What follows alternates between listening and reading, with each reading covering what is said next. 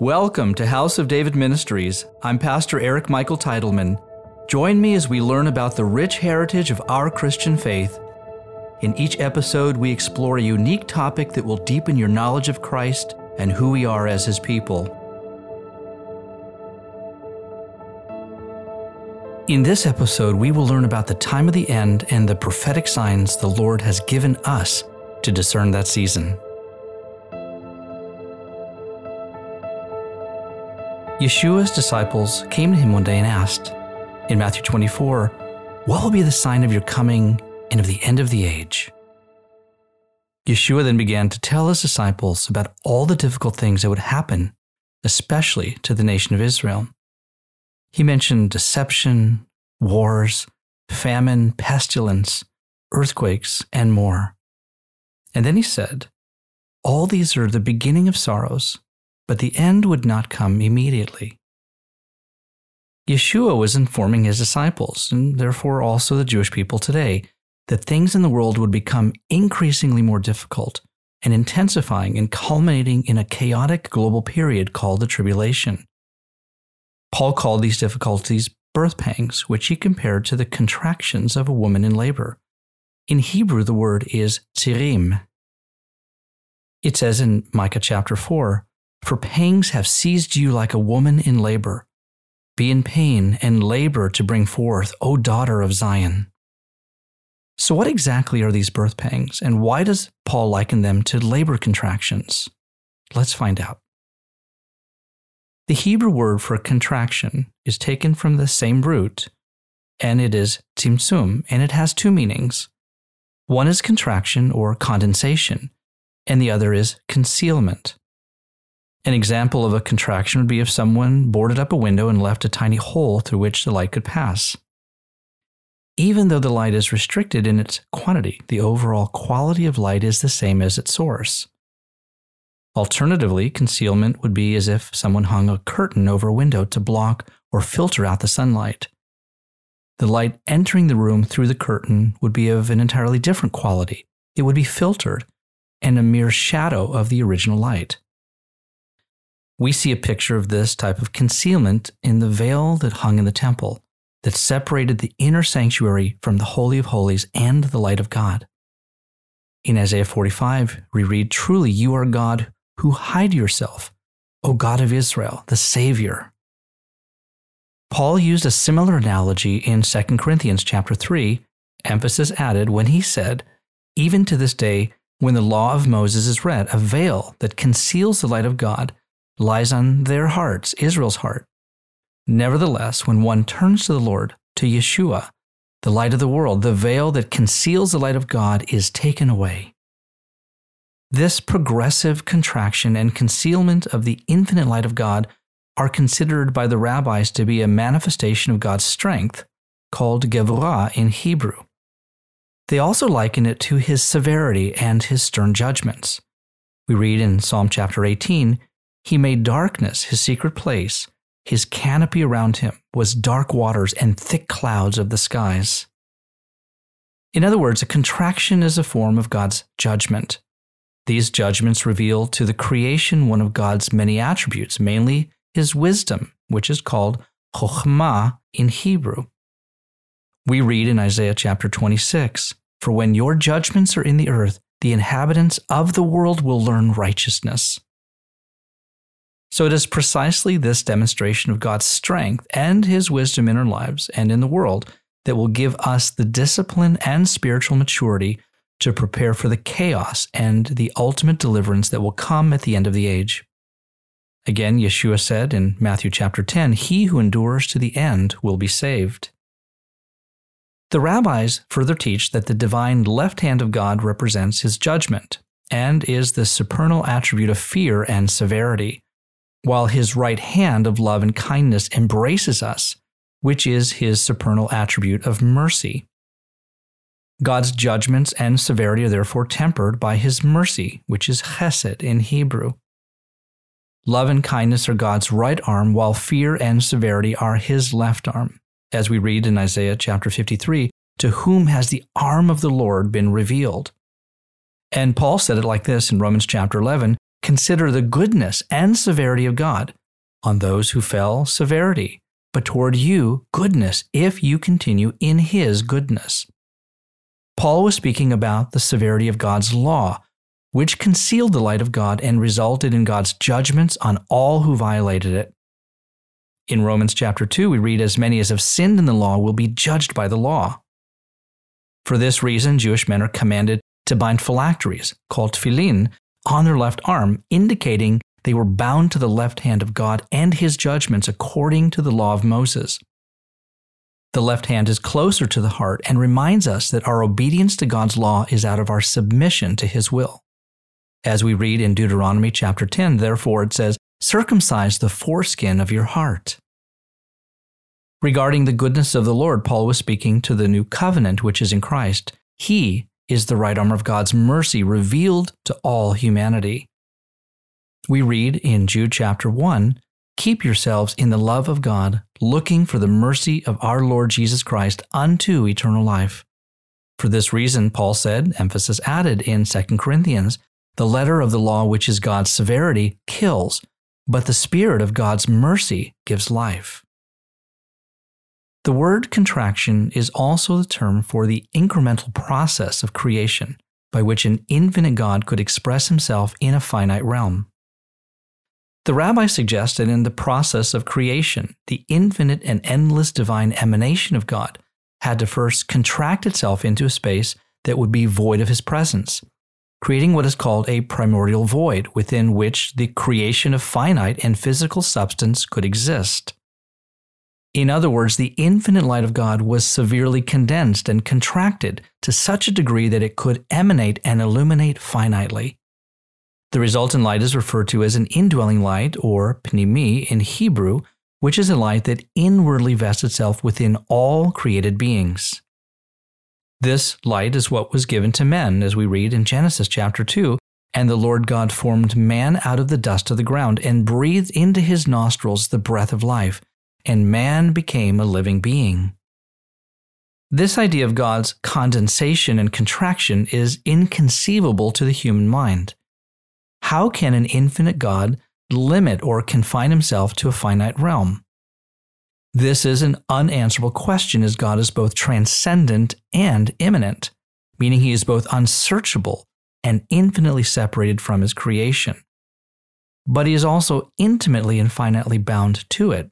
For this reason, many people struggle with the divinity of Christ, which is precisely why the Jewish people stumbled at the Messiah's first appearing. This primordial void of creation is called tehiru, and stems from the Hebrew root tohu, which means to be confused or astounded. If we use the common English translation in Genesis, we read that earth was without form and void. But there's a more accurate and expounded translation that would be as follows. The earth was in a state of confusion. Now, since this condition never existed outside the perfection and order of God, who is pure light, the Spirit of God looked upon this newly formed creation with an aura of astonishment and amazement. This would be similar to the look a woman has when she gazes into the eyes of her newborn child. Now, there's a fable about light and darkness which declares that darkness does not exist. So why do they make this assumption? Well, simply because scientists cannot measure darkness. They measure light. So therefore, darkness is merely the absence of light. In truth, scientists are discovering dark matter, which can be physically quantified. But still, the analogy yields a truth that God exists everywhere and is all-encompassing. And anything that exists apart from Him lives in a reduced state of revelation, or conversely, in an induced state of concealment. In other words, God is not only transcended from His creation, He is also hidden from it. This truth about God's transcendence yields another great question. Why would God hide Himself in the first place? The rabbis teach that God hid from creation so as not to destroy it by the power of His presence. But I believe there is a more profound and spiritually significant answer, which you will learn about in our teaching called, Why Did God Choose Abram? When people ask why there is darkness in the world, a simple answer given is that God's light is absent from it. And when they ask why evil is in the world, they are told there's an absence of God's divine immanence, meaning that God has contracted himself to the degree that he gives men the freedom to choose good or evil.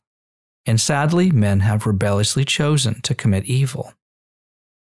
So let's explore this concept a bit further, but let's be careful not to oversimplify this analogy because it is also written in John chapter 1, and the light shines in the darkness, and the darkness did not comprehend it. So how can darkness comprehend anything if it does not exist? Well, it does exist in the personification of what the Bible calls the evil one, who is Satan, and the one who commits evil are those who follow him. We read in John chapter 3, this is the condemnation that the light, who is Yeshua, has come into the world, and men loved darkness, Satan, rather than the light because their deeds were evil. So we can surmise that both light and darkness have physical manifestations in the world, one being the immanence of Christ, who is Yeshua, and the other being the manifestation of the Antichrist, who is Satan. We're now going to talk about what will happen at the end of the age with the revealing of the evil one. But to do so, we must first look at the beginning of creation. The rabbis teach us that creation and prophecy, which is the word of God, are bound up in each other.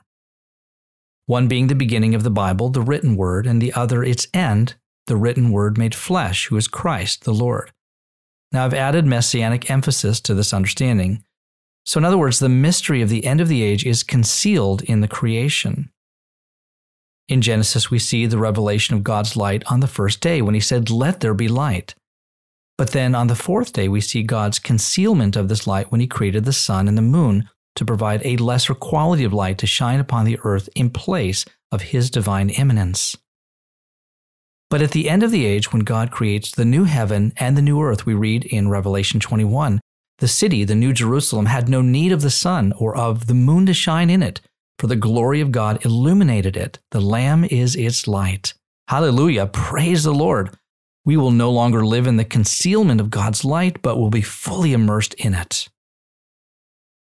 If the ends are concealed in the beginnings, and the origins are marked by severe contractions that manifested God's strength, his judgments, through which he brought creation into existence, then we can conclude that for God to birth a new creation, he will once again manifest his strength through severe contractions, judgments that will come at the end of the age. In other words, the heavens and the earth will experience a period of birth pangs, which are severe judgments that will violently shake the heavens and the earth. And God will gradually and then more intensely contract his light out of the world until only the manifestation of darkness remains. These last vestiges of God's light will emanate through his church until even we are removed. Here is what Scripture confirms for us about this time of darkness. Yeshua said in John chapter 9, "The night is coming when no one can work." And in Isaiah chapter 60, it says, "For behold, the darkness shall cover the earth, and deep darkness the people." And Paul said in 2 Thessalonians chapter 2, "The coming of the lawless one is according to the working of Satan, with all power, signs, and lying wonders, and with all unrighteous deception among those who perish, because they did not receive the love of the truth, that they might be saved. And for this reason, God will send them strong delusion, which is deep darkness, that they should believe the lie, that they all may be condemned, who did not believe the truth, but had pleasure in unrighteousness." And in Jude chapter 1, it says, "And the angels who did not keep their proper domain, but left their own abode, he has reserved in everlasting chains under darkness for the judgment of the great day." And lastly, here in Joel chapter 2, it says, "The sun shall be turned into darkness and the moon into blood before the coming of the great and awesome day of the Lord." So praise the Lord that he has promised to cut these days short. And when we see things appearing to be the darkest in the world, and when God's light is most contracted and concealed from the earth, the Lord will appear with the brightness of his coming. We read in 2 Thessalonians chapter 2 with emphasis added, "And now you know what is restraining, that he may be revealed in his own time. For the mystery of lawlessness is already at work. Only he who now restrains will do so until he is taken out of the way," meaning contracted and concealed. And then the lawless one, the evil one, will be revealed, whom the Lord will consume with the breath of his mouth and destroy with the brightness of his coming. We, the church and the bride of Christ, will also appear with Yeshua at the brightness of his coming. As we read in Daniel chapter 12, those who are wise shall shine like the brightness of the firmament, and those who turn many to righteousness like the stars forever and ever. The Bible is filled with prophecies about what will happen at the end of the age. And the books of Revelation and Matthew make it clear that the power of the Antichrist will prevail over the unsaved remnant of Israel during this time, and many will grow cold and fall away from the Lord because of the evil they see flourishing all around them. The Lord decreed in Daniel chapter 9, he says, 70 weeks have been determined for my people, for Israel, and for their holy city, Jerusalem, to finish the transgression, to make an end of sins, to make reconciliation for iniquity, to bring in everlasting righteousness, to seal up vision and prophecy, and to anoint the most holy.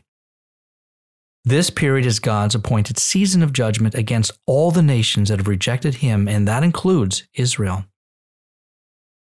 Yeshua told his disciples in Matthew 23, he says, "You shall see me no more till you say, 'Blessed is he who comes in the name of the Lord.'" Yes, God will hide and conceal himself from Israel until she is brought low and humbled. As the Lord declared in Zephaniah chapter 3, "I will leave in your midst a meek and humble people, and they shall trust in the name of the Lord."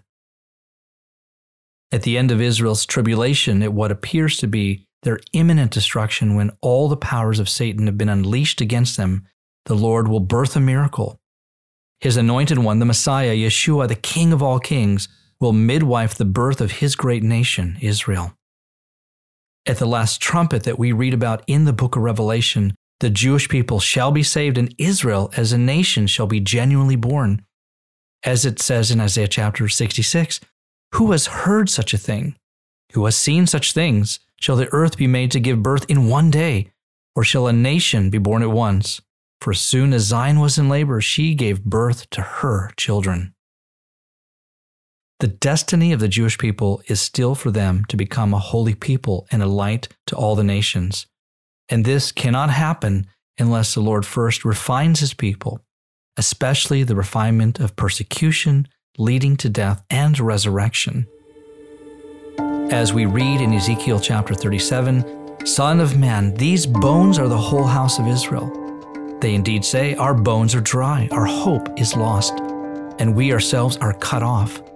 Therefore prophesy and say to them, 'Thus says the Lord God, Behold, O my people, I will open your graves and cause you to come up from your graves and bring you into the land of Israel.'" The rabbis teach that the radiation of light, which is God's glory at the time of the resurrection, will be in a state of expansion, which is the opposite of contraction, and its measure will be both limitless and endless. Rabbi Moshe Chaim Luzzatto specifically wrote, "The Creator designed our physical bodies for the concealment of his light, but he created our souls for his eternal revelation." And Yeshua told his disciples in John chapter 17, "The glory which you, the Father, gave me, I have given them, that they may be one just as we are one." Wow! God's glory will one day be fully revealed through his people, Israel, as an infinite manifestation of his light. Yes, Israel will become a light unto all the nations, and those grafted into her from the nations will join Israel as the great assembly of God's people, the ecclesia and the church, sharing in God's glory and radiating his light into every tribe and tongue and people and nation for all eternity. Amen.